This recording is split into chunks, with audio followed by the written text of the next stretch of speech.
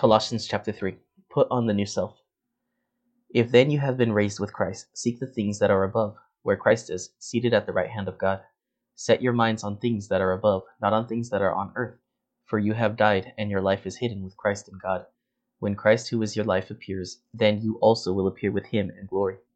Put to death, therefore, what is earthly to you: sexual immorality, impurity, passion, evil desire, and covetousness, which is idolatry.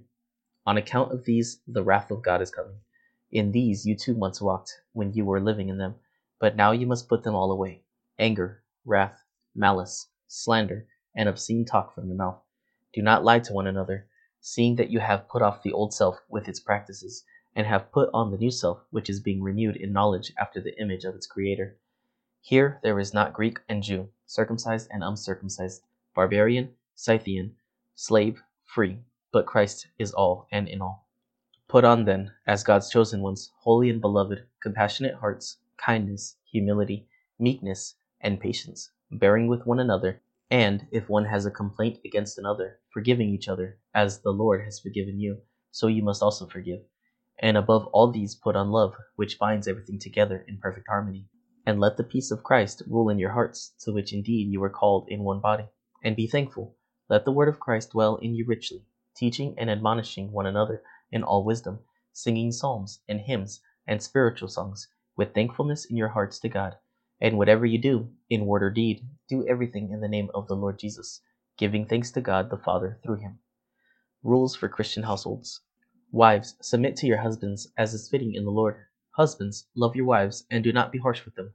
Children, obey your parents in everything, for this pleases the Lord. Fathers, do not provoke your children, lest they become discouraged. Bondservants, obey in everything those who are your earthly masters, not by way of eye service as people-pleasers, but with sincerity of heart, fearing the Lord. Whatever you do, work heartily, as for the Lord and not for men, knowing that from the Lord you will receive the inheritance as your reward. You are serving the Lord Christ, for the wrongdoer will be paid back for the wrong he has done, and there is no partiality. Chapter 4. Masters, treat your bondservants justly and fairly, knowing that you also have a master in heaven. Further instructions. Continue steadfastly in prayer, being watchful in it with thanksgiving. At the same time, pray also for us, that God may open to us a door for the word, to declare the mystery of Christ, on account for which I am in prison, that I may make it clear, which is how I ought to speak. Walk in wisdom toward outsiders, making the best use of the time. Let your speech always be gracious, seasoned with salt, so that you may know how you ought to answer each person. Final greetings. Tychicus will tell you all about my activities. He is a beloved brother and a faithful minister, and a fellow servant in the Lord. I have sent him to you for this very purpose, that you may know how we are, and that he may encourage your hearts. And with him Onesimus, our faithful and beloved brother, who is one of you. They will tell you of everything that has taken place here. Aristarchus, my fellow prisoner, greets you, and Mark, the cousin of Barnabas, concerning whom you have received instructions. If he comes to you, welcome him. And Jesus, who is called Justus. These are the only men of the circumcision among my fellow workers for the kingdom of God, and they have been a comfort to me.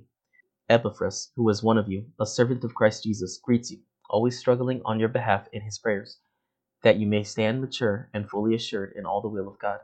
For I bear him witness that he has worked hard for you, and for those in Laodicea and in Hierapolis. Luke, the beloved physician, greets you, as does Demas.